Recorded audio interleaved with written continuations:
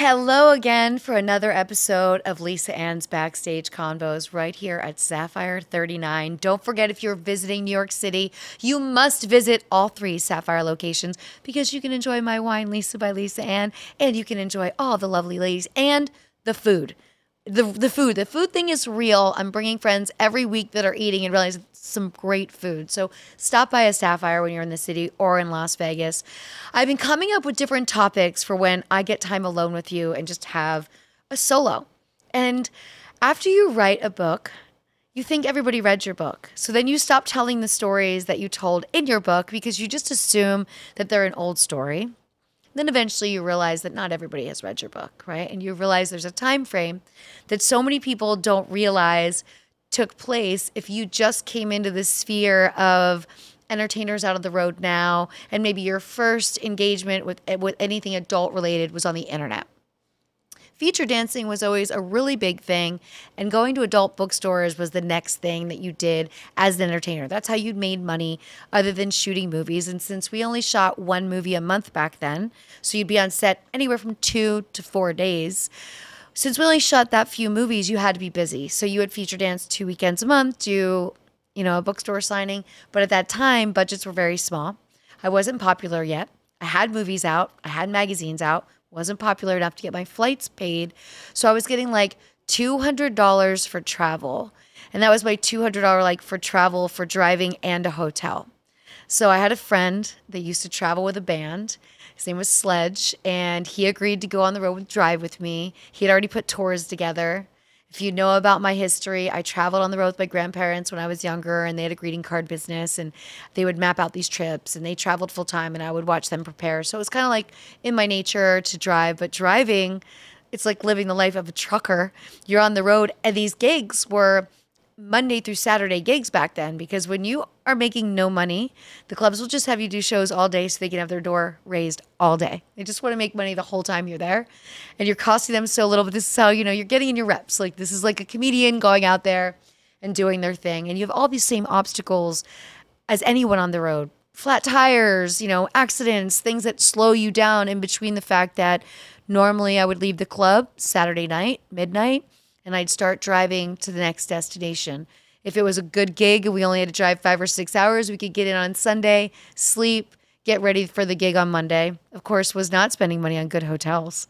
At that time, $200 for gas and hotels.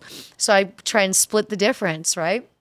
Staying at Red Roof Inns, staying at hotels with outdoor entrances. I found old road pictures where I'm leaving the door open like I'm at a campground or something. Just felt so safe. It was just a different time. And this was what I was doing. And Sledge was with me. So it wasn't really that big of a deal. But driving, you really see a lot in the U.S. You're flying everywhere. You miss out on all kinds of little weird things. People cooking roadside food out of pits, and you're like, you know what, there's people there, everybody's pulled up, the locals are there, this has to be good, we should do this. Or a different kind of baked goods. I've always been a big fan of pecan pie and shoe fly pie, things that you just don't find, and if you find them at a random place, you're like, this has to be good, it's probably made yesterday, super fresh. So that experience of driving on the road not only taught me a lot more of the U.S., it presented a lot more challenges. It was a lot more work. And it was, again, a reminder of how much I wanted to be doing this. When the tours would end, we would drive back to Pennsylvania, where I left the vehicle, where Sledge lived, and I would fly back out to California and do my thing. But these were months at a time where you didn't go home.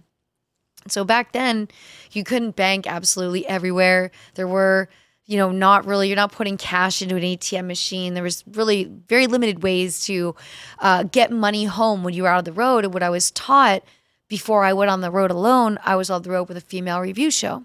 And we drove on the road, the Dream Girl Centerfolds. And what these women taught me was we'd go to the post office and buy money orders. And you would mail them home.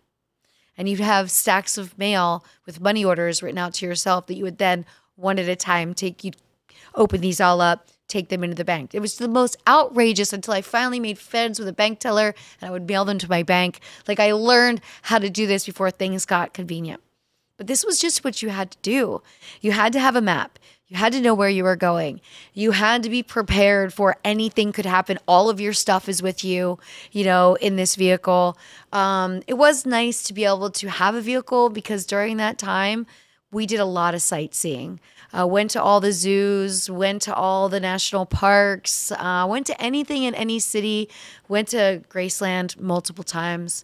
There was a span where I just felt like if I was in Memphis, it was only right to go and visit Graceland. So multiple times to do the same exhibit. Just had fun doing it, but that's because I had the vehicle and I was so young and we really weren't making money, but I was having the time of my life.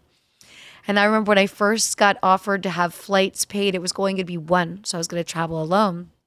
And as exciting as that was, I was losing my travel buddy. I wasn't going to have the convenience to have this car to go sightseeing, but I was so glad that I did everything that I did. This little adventure that I took getting into the business has so many layers. And what's different now is what we see on the news with OnlyFans and creators and all of these things.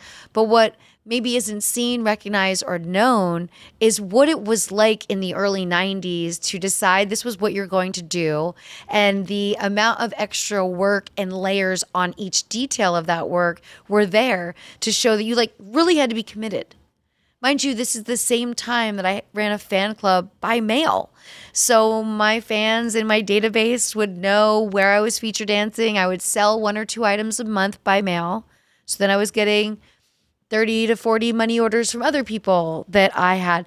These little steps, these complexities make everything that I do now seem so much easier. I look at social media as such an instant tool to be able to interact with the globe without having to sit in not open mail, but mail and stamp mail and seal envelopes and all of those little steps. So if you look back to think about what it was like, and I really should do a slideshow and go through all of my old photos. I went through a lot of them when I wrote my first book, The Life, and I did put a lot of them in there because they're very funny. I talk about the fact that I traveled with a bong that I called Kareem Abdul-Jabbar, and Kareem Abdul-Jabbar was as tall as I was.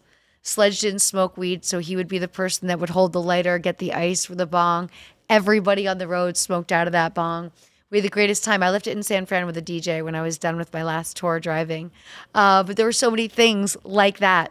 I mentioned some of them and talked about them briefly in my book, but think about what that was like. And this might be a good place for us to get your mailbag questions because I'd love to know what you want to know about that experience because you never knew what you were getting into. You never knew if you were going to make it on time. It was always an adventure. And then you were in this city for 6 days doing shows sporadically through the day. Like there'd be a noon show and a 5 show and a 9 p.m. show. And so you'd kind of be on the hook all day, but you'd have just enough of a window in between to be like, let's go to Graceland or let's go for a ferry ride or let's go see this. And so did all the coolest things.